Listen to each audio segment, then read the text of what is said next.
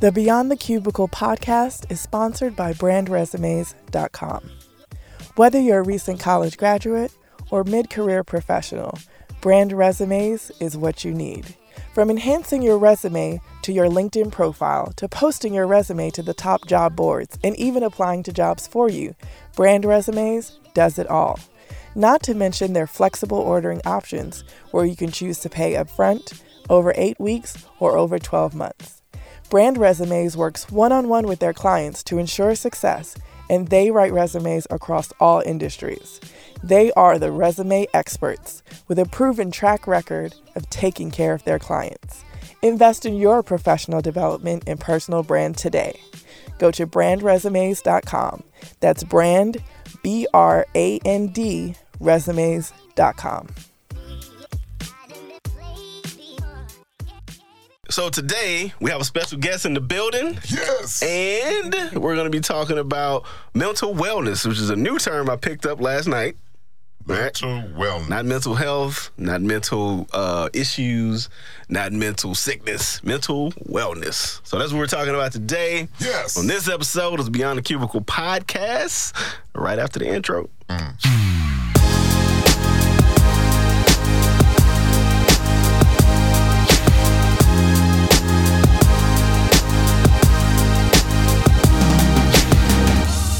You know, the usual stuff, social media, Facebook, Twitter, and Instagram. This is BTC. Where else? Oh, YouTube. We're back on YouTube. Awesome. Check out those episodes there. Awesome. Also, continue to send us your feedback via the email. That is podbtc@gmail.com. Pod, P-O-D, BTC @gmail.com. There it goes. Special guest in the building this week. Yes, Been looking forward to this episode. Yes. Joining us today, good friend of the show by way of my lovely wife, right? Charmaine Simmons. Hello. Yeah, she is a certified therapist. Look, I don't want to botch your credentials. As soon as you said therapist, No. we start thinking of friends that we have, and we didn't know, should we come over and visit? Right. Put them on a bus, drive through your yard. What we gonna do here? What we gonna do? And on top of that, it's like, I think it's like 6 letters after the name. It's like, you know what? I'm not gonna botch that. Well, it's funny because, like, a lot of times when I say I'm a therapist, people are like, well, what kind of therapist are you? Like, physical therapist? I'm like, no, I'm like a licensed professional counselor. Like, I do mental health. And they're just like, oh, okay, you one of them. You work with crazy people.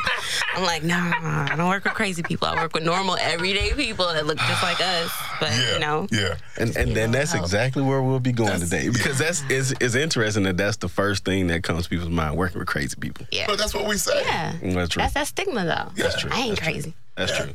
So let's get to know you a little bit. This is what we like to do when we get our guests on. A little bit about your background. Are you born and raised in Houston? No, I'm a Navy brat. So Really? Yeah, my parents are both from Louisiana, and by the time I came around, they were my dad was in the Navy, so I was born and raised for the majority of my life in Virginia Beach, Virginia.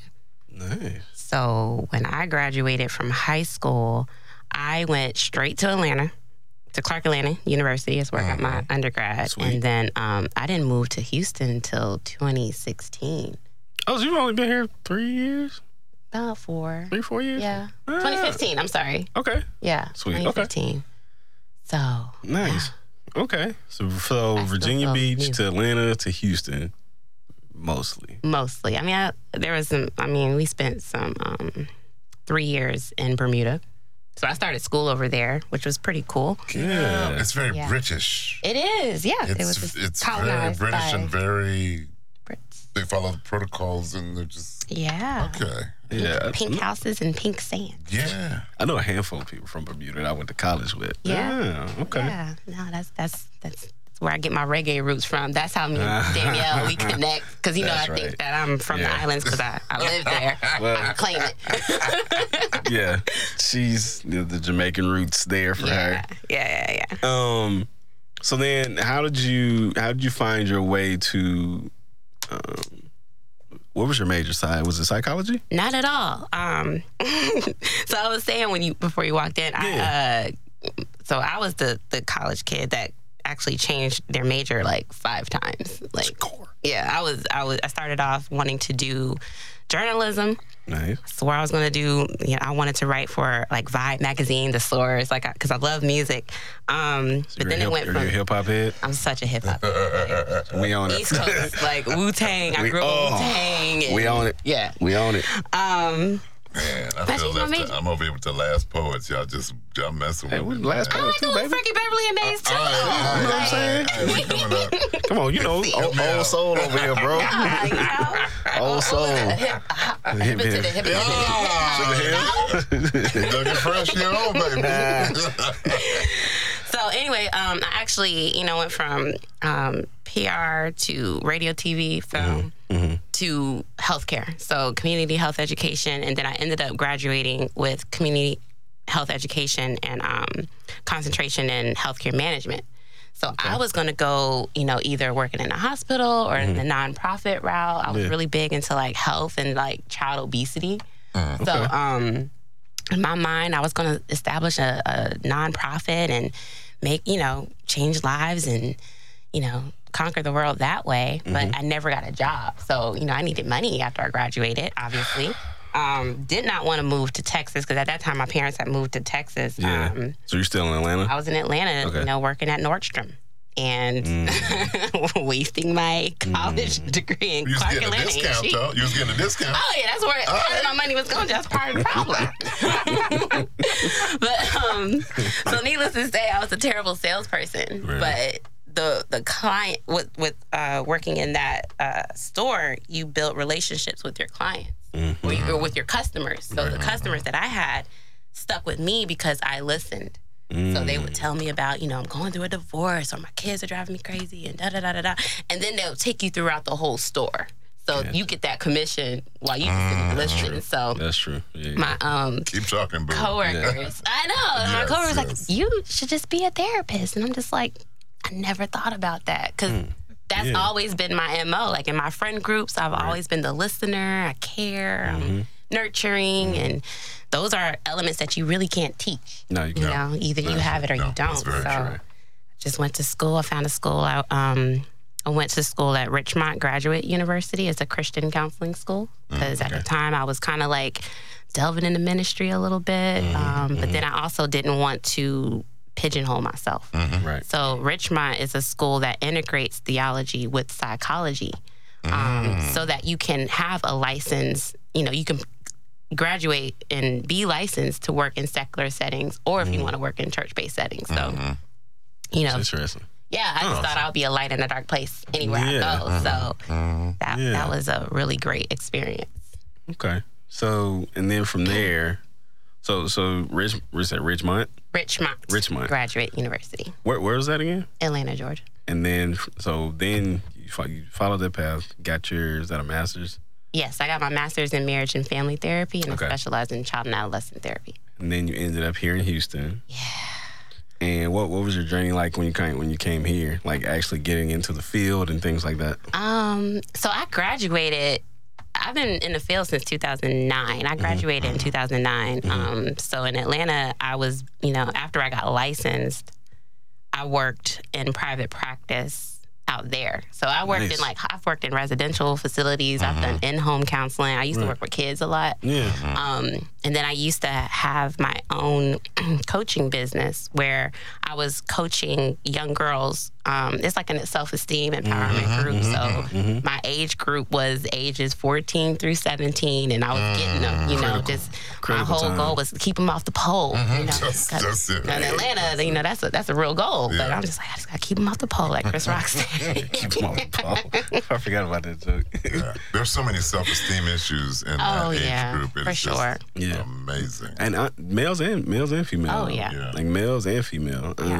So were there any challenges that you kind of faced as you were coming up, whether it be from a race standpoint, gender standpoint? Yeah. I think when I was in Atlanta, because it's a more of a, Black city, and I guess it's, most of my clientele were Black. one of the things that I realized when I came here is that people don't really care. My clientele, I have Black men, Black women. I have white men. I have white women. I had Hispanic, Latino. Like, it doesn't matter. Like, I really do. Like, people, and at first I'm like, a white man wants to see me? Like, right. Am I the only therapist in your area? I'm in the Heights, so I'm like, you chose why? But one of the things that has been a challenge for me that I've really have been transmuting to be a strength is, like, I had to get over my perfectionist tendencies. Whoa. You know? That was huge because I know this stuff. I study it. Yeah. I immerse myself in it. I know what to do. Right. Like, when I have an emotional moment, when I have, like, stress coming at me every which way, and family members getting sick, and breaking up with boyfriends, and then I got to pull myself together to be somebody for somebody else. Like, I'm like, I feel like a hypocrite. Let me ask you this. Is there a common theme? Because you do what you do, you deal with a lot of different people. Is there a common theme that you can hear running through a lot of what you hear from all of us? Absolutely. There's a couple. A lot lately, I've been getting a lot of codependency. A lot of low self-esteem, low self-worth, and we don't want to show how we truly feel, or we don't want to speak up for ourselves because we're afraid of losing those relationships. So I people please, or I stay quiet, I go along, and then all this resentment is building up. And one day I just snap. And one day not even snap, I'm just overwhelmed. Like, I mean, when I think of snapping, I'm thinking, well, panic attacks. Well, I mean, I wasn't thinking as violent as that. Well, I mean, we just talked about that last week. But we get so full of resentment. One day we go, to heck with you. Yeah. And maybe the relationship didn't have to end up at that point had I been okay enough to communicate. Yeah. Right? But I think that's where people just go, okay, I'm done, I'm out. They go from passive to aggressive, and they miss out that whole middle path of what it means to really just be assertive. Got you it. know? Well, it sounds like even when they go from one part of the spectrum to the other, it's really the process has been happening the whole time building. It's just nobody saw it. Yep. But them. But them, right? Because they're not speaking up. Right. Yeah. Yeah. I mean, that fear of rejection, fear of confrontation, is something that I know a lot of people suffer from. I've dealt with it. I still deal with it, just me and myself, because I'm the. I did too. You know what I'm saying? Like it's not easy. It's big, and everybody has it. Yeah, Some people have it. Yeah, especially like in my career early on, until I met this guy. Yeah. Right. So the first part of my career was I'm an observant person. I can sit back and watch. So the first part of my career, I'm figuring out this the rules to the game thing just by watching. But I was telling him I was blessed early on with like great managers. Yeah. So my first manager was a Black lady. Yeah. We connected. I had been searching for a job for 2 years. I was in Alabama, moved to Atlanta, and it was just like, all right, still no job. Finally, get an interview, Black lady. She just happened to be from Greenwood, Mississippi. No. Which is 25 to 30, maybe 45 minutes from where I grew up. And I'm like, that's so crazy. Oh, yeah, we know where that came from. Yeah. So we clicked right off the bat. And it was a situation where I put a chip, I told him this too, I put a chip on my shoulder because I was like, when I came out of college, because I got made fun of when I was in college because I'm from Greenville, Mississippi. Oh, like you a country bumpkin, whatever, right? So, okay, cool. Y'all gonna make fun of me because of how I talk. Sweet. Okay, cool. Y'all gonna make fun of me because I'm from this small area. Okay, well, I didn't grow up with as many opportunities for exposure to some of these other things that you have. So, okay, cool. So now I gotta work against that. So then I get to this big city and it's like, oh, now I'm really in it. Yeah. I didn't have the internships in college because I had to work through college. So it's like, okay, there's another chip. Okay, fine. I'm just gonna show you. All I need is one person to give me a chance. She gave me that chance. I was like, I promise you, I'll take it. I'm not gonna let you down. And so I'm in a position now where at work, I'm a go-to guy. Yeah. I'm one of the more tenured senior accountants there. Right. But early in that journey, like I wasn't about to just go into my manager's office and have a conversation if she wasn't initiating that with me. Yeah. You know what I'm saying? But at the same time, I'm watching people get promoted. What is that about? Where's mine? Right. I'm working hard too. Right. You know, so like you say, that resentment builds up. So it happens at work and it happens in your personal career. Yeah. Absolutely. My story's similar because I was coming up resentful, and of course, because I felt because of my tan that some things were going past me. And then I had a mentor named Harvey Coleman who taught me the same thing. And he said, nope.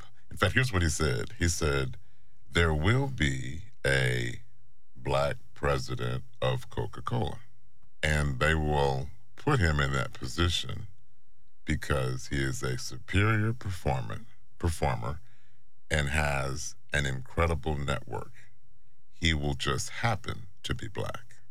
The light slowly came on. Ooh. Then he left us with this. He said, all of corporate is a game, and the game is about people, and what you invest in people will be the return that you get. Yeah. Now, both of us can attest, and we have this conversation, and I know in your, and I'll throw this out for your comment, race notwithstanding, gender notwithstanding, there are relationships that are out here to be had if we can get over ourselves long enough to build a relationship. There are people that will help you. Let me ask you, in your background, have there been people of all races, genders, and whatever that have supported you and helped you? Absolutely. And that's what we're trying. That's what we're trying. Yeah. Because I mean, once you get in that counseling, like I said, once you get in that counseling room, you don't know. Like we have to, like there's you have to be culturally sensitive, Right. You know. So going from an HBCU to a PWI, like it was a culture shock, you know. Yeah. But then I'm also a Navy brat, so I already kind of knew how to code switch, and you know. Yeah. Code switching. Code switching. Yes, indeed. But when we see beyond the color, like we all want the same things out of life. We do. We all want to feel a sense of love and belonging. Yeah. Like that's another common theme that I see with a lot of my clients and with everybody. Yeah, my experience, my personal experience in corporate America is I've run into very few actual racist people that are just because of your just because I run into people who are more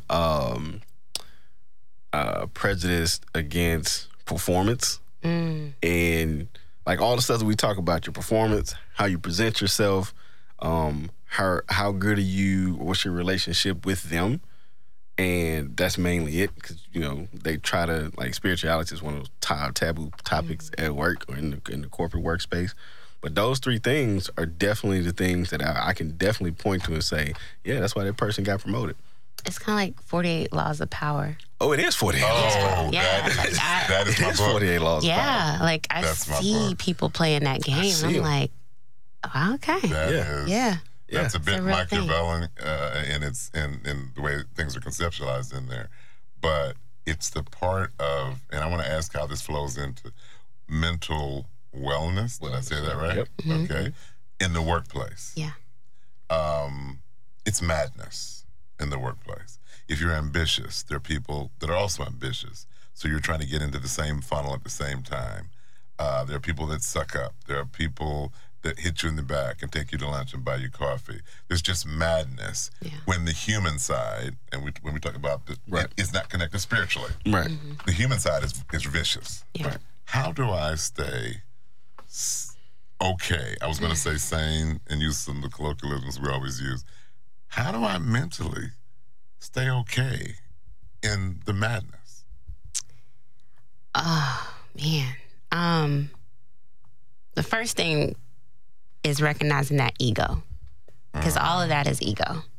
You know, anytime we have a power play or, you know, control, you know, I sit back and watch. I'm like, y'all ego. I mean, when you can recognize that your ego is being provoked or your ego is taking control, you can tap into yourself and just take a minute. That's when that mindfulness, you know, comes in. It's like, do I have to respond?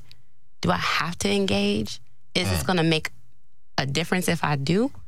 And if I do, how can I engage in a way that I'm taking more of a stoic mentality towards it, you know? Because, of course, I understand you do have to play the game, but you don't have to necessarily be emotionally attached to the game. I like that. You know? I like that a lot. Yeah. Yeah, I mean, that's perfect.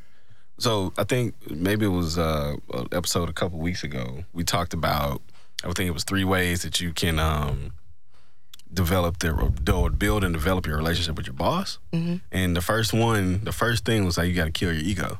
Yeah. And my theory is that's probably our biggest battle when we wake up every day. Oh, yeah. It's like fighting our own ego. All day, every day. Yeah, because it's in Eric made the point, it's in everything. Yeah. Your interactions at work, your interactions with your kids, your interactions with your spouse, significant other, whatever, right? Oh, it's there. Yeah. Now, here's another one that kind of throws us. There's a taboo around getting help. Like we came here talking about being crazy, and of course, you helped us find the right phraseology for that. But we do that because if I said, and you know, this my homie, but if it was just a random person, man, I need a therapist, we would make a quirky remark. Oh, you just crazy. It's not Yeah. What's the taboo? First of all, why do we have it? And I don't know, is it more pronounced in the minority culture than it is? No, I just said, is it more pronounced in the black community? Okay. I would say black and brown people. Yeah, black and brown people. We have a lot of valid, you know, reasons for the stigma. I mean, if you think about like the Tuskegee Project, you know, it stems back to like, you know, we just have a general mistrust of the medical profession in general. So, and I look at, you know, mental health is part of the medical profession because you know, your mind and your body is connected. So starts there. You know, if you're stressed out and your heart is you know, beating out of control and you know, you feel like you can't breathe, you feel like you're having a heart attack, you go to the ER and they tell you, oh, you're fine, you're having a panic attack. You know, because your mind and your body are connected.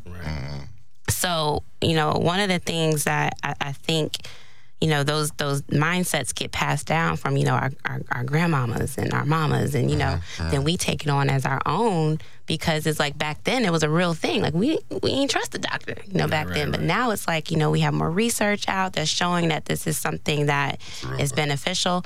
And then I can also say, you know, back in the day, I mean, they were cutting people's frontal lobes off. It was like, you know, scary. You know, they was doing lobotomies and you know, just they didn't really. They would throw you in if you had schizophrenia or bipolar or something. They would, you know, lock you away and in the mental institution, put a straitjacket on you. So you know, it has real legit roots. But I think research has shown that, you know, more humanistic ways of viewing people. You know, as far as, you know, we are our own experts. There is so much research about, you know, overcoming shame and vulnerability. If you look into, you know, Dr. Brené Brown, you know, she has all kinds of, you know, she's like my best friend in my head. She doesn't know it yet. But she, you know, her research is groundbreaking. So, you know, now you're seeing more and more people embracing the idea of vulnerability that, you know, I'm a real person. I have thoughts, I have feelings. Some are good, some are not so good. And you know what? That's what makes me human. You know, suffering is a part of the human experience. And once we can embrace that, then, you know, we can get on with our lives instead of thinking that I'm just going to hold on to it. I'm just going to pray about it and it's going to go away. But if you even look in the Bible, like, there's all kinds of emotions in the Bible, you know? Jesus was sweating bullets in the Garden of Gethsemane. You know, he was like, sweating bullets. You know? One of my favorite people, David, was the master of emotions. Yes, the Psalms. You can read his. The anger, the lust, and all that other stuff. Yeah, he had a range. Yeah. You know, so when we think, and especially when I because, you know, I don't explicitly do Christian counseling, but, you know, it's ingrained in me because, like I said, I was trained theology and psychology. So I honestly, I can't separate the two, but I think truth is truth. So whether I'm talking about the Bible or, I'm talking about just spirituality, I see such a huge connect anyway. It's different language. Absolutely. You know, so it's all the same. Yeah, it's all there. Yeah. We often get in the program discussing juggling life and career. First, we started talking about was there work-life balance, and then research said there's no such thing as work-life balance. Are we really more stressed out today than we were back in the olden days? Yeah, that's a good one, because I'm sure you read a ton of research on this stuff. Yeah. And we just kind of mentioned it a little bit earlier, just how like the pressures seem different today. And they are. Yeah. With just the generations. But like, I feel like mental wellness or mental health, those phrases are like the popular topics these days too. Mm-hmm. I don't know if popular is the right word, but they're just more present. Yeah. I think you can talk. I think you can say talk it about now. it now. Yeah. Yeah, which is great. Yeah. But does it? I mean, are we really more stressed as a society now? It seems like it. It does, doesn't it? It really does. But I think going back, everything's immediate. We're in a microwave society now. When you get a text message, it's like you're expected to respond like now. Yeah. Everybody has access to you. Yeah. Your emails. One of the things when I work with people who are in corporate America, they can't stop checking their emails. Oh my! I'm like, do you know how much mental space you're using by just checking your emails and every 10 minutes? Every 10 minutes, or checking your social media, like you're just using brain space. So break that down for me, or just expound on it a little bit, because one, I'm a numbers guy, so I like. Oh, I didn't get. He'll quantify that. Not necessarily quantify it, but just with me or nothing. No, you have a formula out. Put it on a spreadsheet. Hey, look, I'm a professional nerd, so but no, like, just I want to make sure that point comes across, and being able to take breaks and put things in a space when they need to be. Yeah. Right? I have a difficult time doing that, so. Yeah, because everything is immediate. Right. I kind of look at the brain like a balloon. Okay. Right? So, like, every time something happens, like, stressful, like, you got some type of anxiety, something that happens that, causes some type of distress, is more air in that balloon. Mm-hmm. So when you're checking email or you're on social media, whether you are internalizing that or not, like, that's stress. Mm-hmm. Because, your subconscious is constantly, taking in these images. So when we're seeing stuff on social media, like, with the whole, when we see something happen, like police brutality, like, we feel for, naturally we're going to grieve for somebody that we don't even know. And then over time, like, that's more and more stress that's getting added to our balloon. So add that with, your wife is asking you to bring home groceries, make sure you stop, you in traffic. Like, more and more air is going in that balloon. That's mental space. What happens when, somebody just, I see homework this. isn't done? Pop. Man. There you go. The balloons pop. So we have to find a way to condense that air, because it's going to fill up. But how do I release some of that air so that more room can, for more real things to be stressed about, Right. So I can have more room for real things. Not to say that they're not real, but it's like, it's unnecessary. Right. And I know we're going to get into mindfulness heavier in the next episode. And I know that would probably be one of your suggestions. Oh, yeah. Oh, yeah. To break it down. Yeah. Let's Kindred spirits, baby. Kindred spirits. Okay, I got one more psychological thing. Okay. We didn't have ADD when I was growing up. Oh. We had go out and get me a tree limb. Say the thing about your birthdays, man. It's Okay. like one of my favorites. Hold it. Here's what I thought about.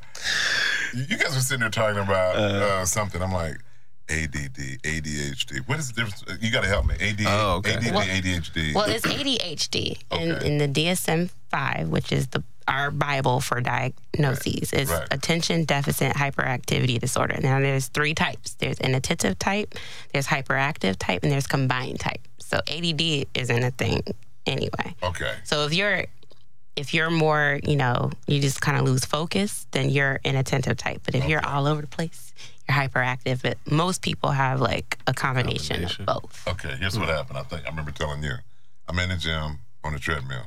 Mm-hmm. There's a TV. There's a ticker rolling at the bottom with the trades. Down the side, here's the story. There's a man talking to me up here, and up in the corner, there's a lady doing the weather. One TV. Wow. And all this stuff has hit me. I'm too old to have ADHD. When your my hard drive is full. So I forget my name. I stand in the bathroom door. Did I start or stop? Let me get it. Okay, I need to go. So I'm trying to figure out life in its simplest forms. Yeah.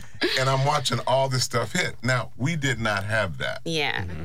So I look at my grandson who absorbs information as soon as it's done at 5 years old. Yeah. I can't even understand how his mind works. Yeah. I watch 2-year-old kids in church grab a cell phone, swipe, and find games. Oh, yeah. And they can't even articulate it yet. My 1-year-old. Your 1-year-old did it last week. He knows how to open the phone and find the camera. He called me the other day. He did call you. He did. So that call to China, it was made from your phone. I'm just saying. So I'm looking at the technology, and when you just ask, are we more stressed? Mm-hmm. There's more instant stuff. There. Yeah, microwave society. I read something the other day because we were doing research on workplace burnout. Mm-hmm. And I read something the other day that was talking about one of the myths.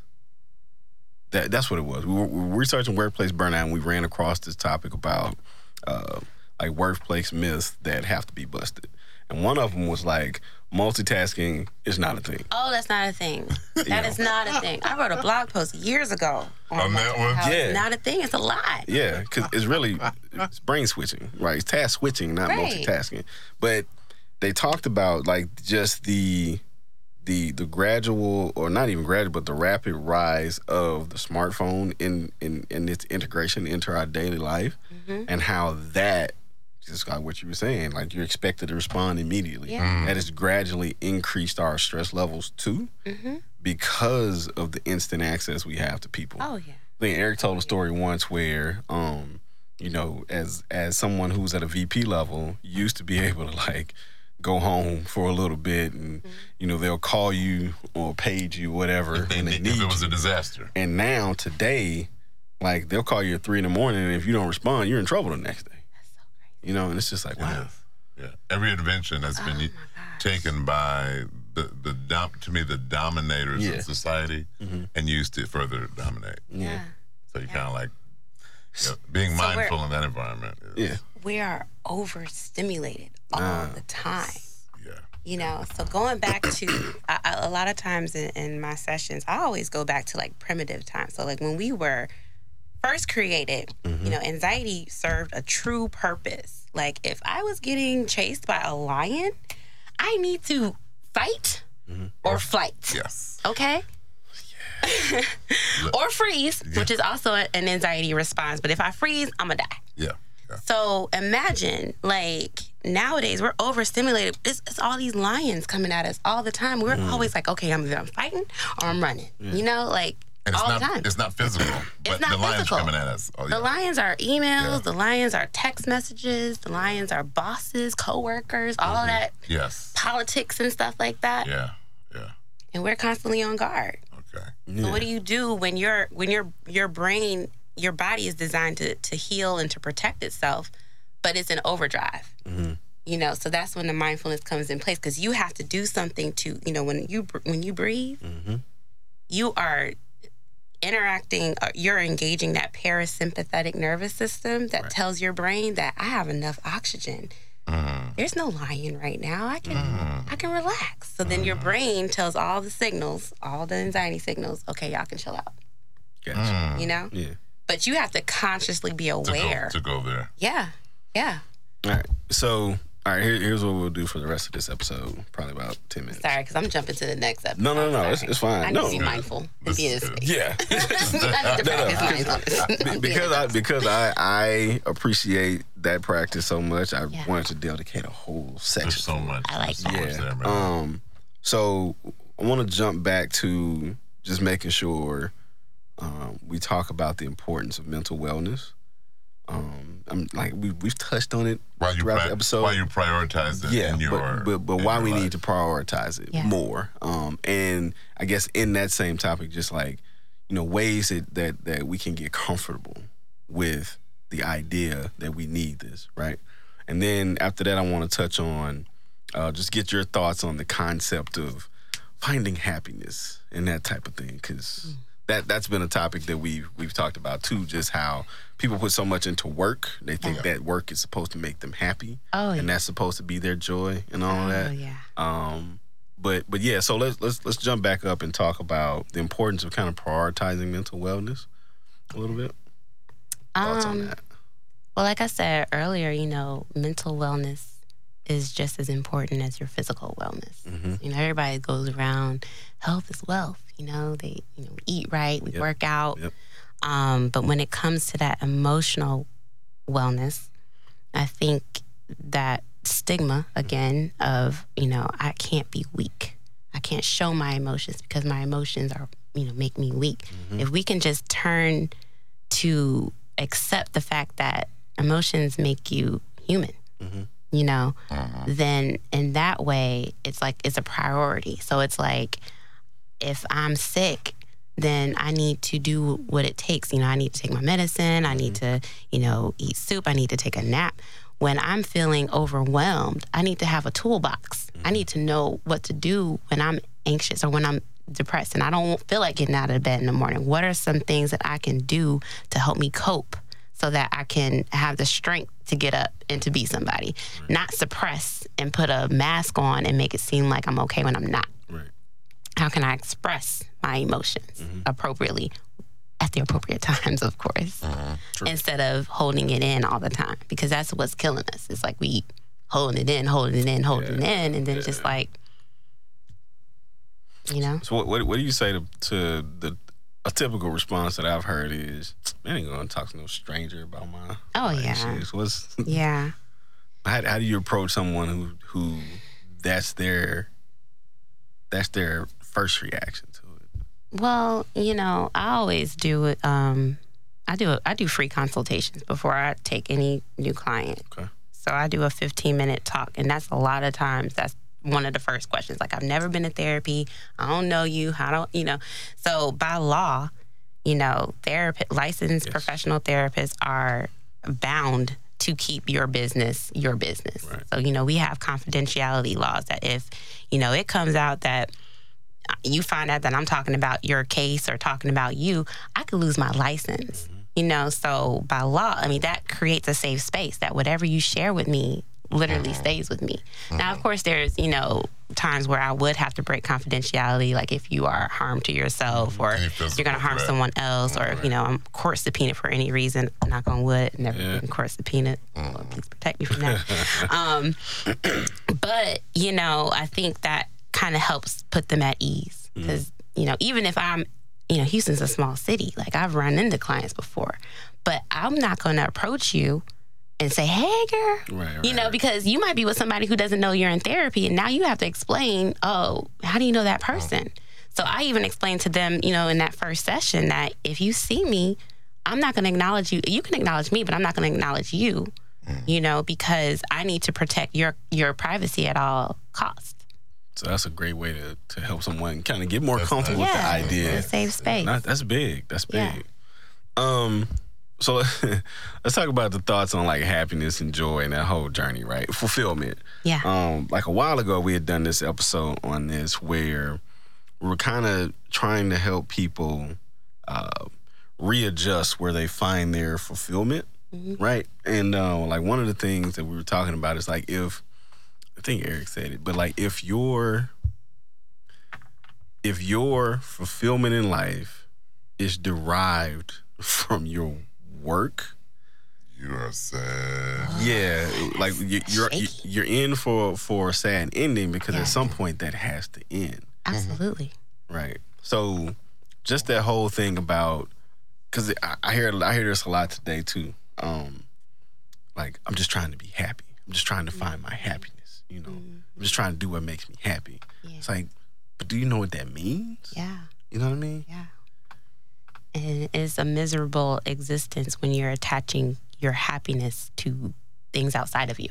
Yeah. So whether that's your job, whether that's a relationship, whether that's your kids, you know, your identity, professional organizations, you know, athletes go through it all the time. Right. You know, once they get injured, it's like, it's a crisis. Who am I? So, identity. Yeah. We have to let go of who we think we are or what we think makes us happy and realize that happiness really does come, it's an inside job. Right. And the more that you let go and the more that you accept, you know, you're good and you're bad, you're more free. You know, I'm more free now that I'm not bound by my own judgment. Yeah. You know, I'm not feeling guilty all the time when I do something wrong. You know, I might feel like you should feel guilty if you do something wrong. Don't get me wrong. But I used to feel guilty when I would disappoint somebody.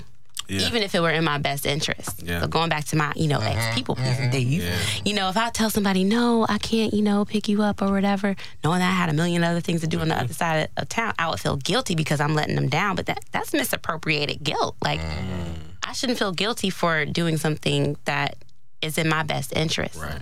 So, happiness essentially is when you realize, like, you are enough as is. You can't take nothing to it. You can't take anything away from it. You can't add nothing to it. You're good.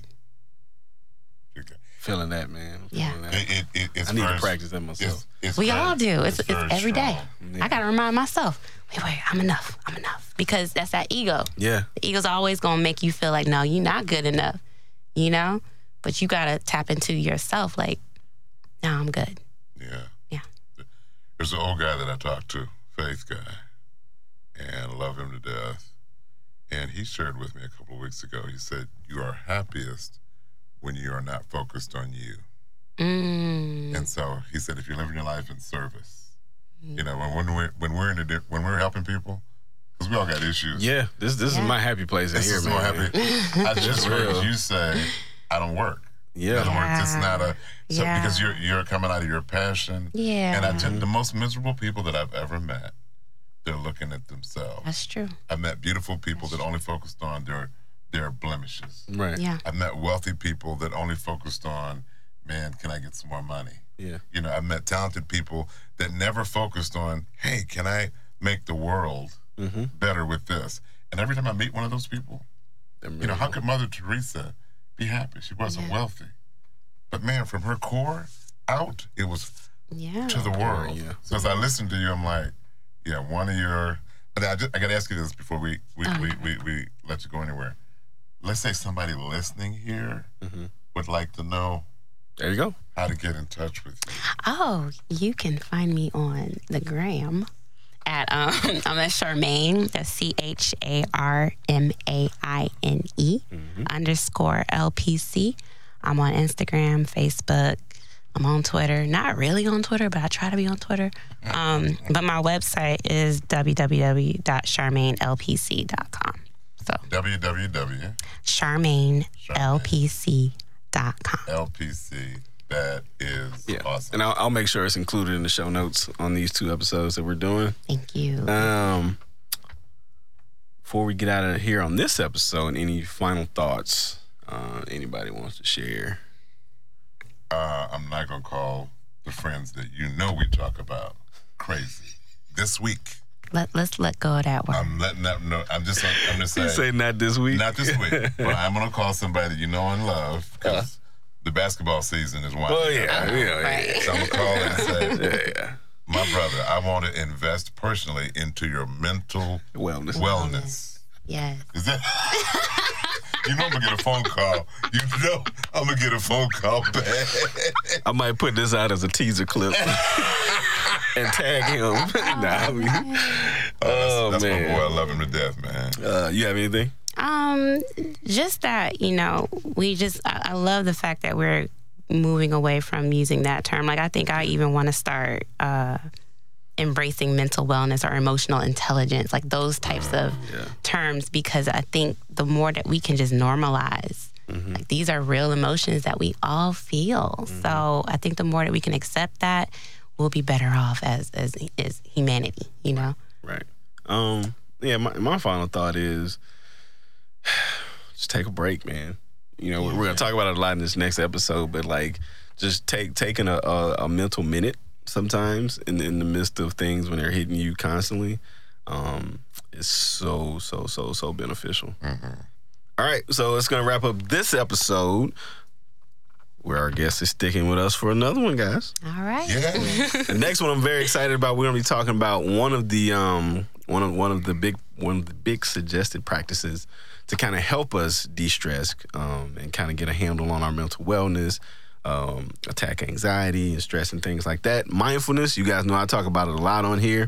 So we'll be diving into that with our special guest, Charmaine Simmons again. We'll see y'all next week. Peace.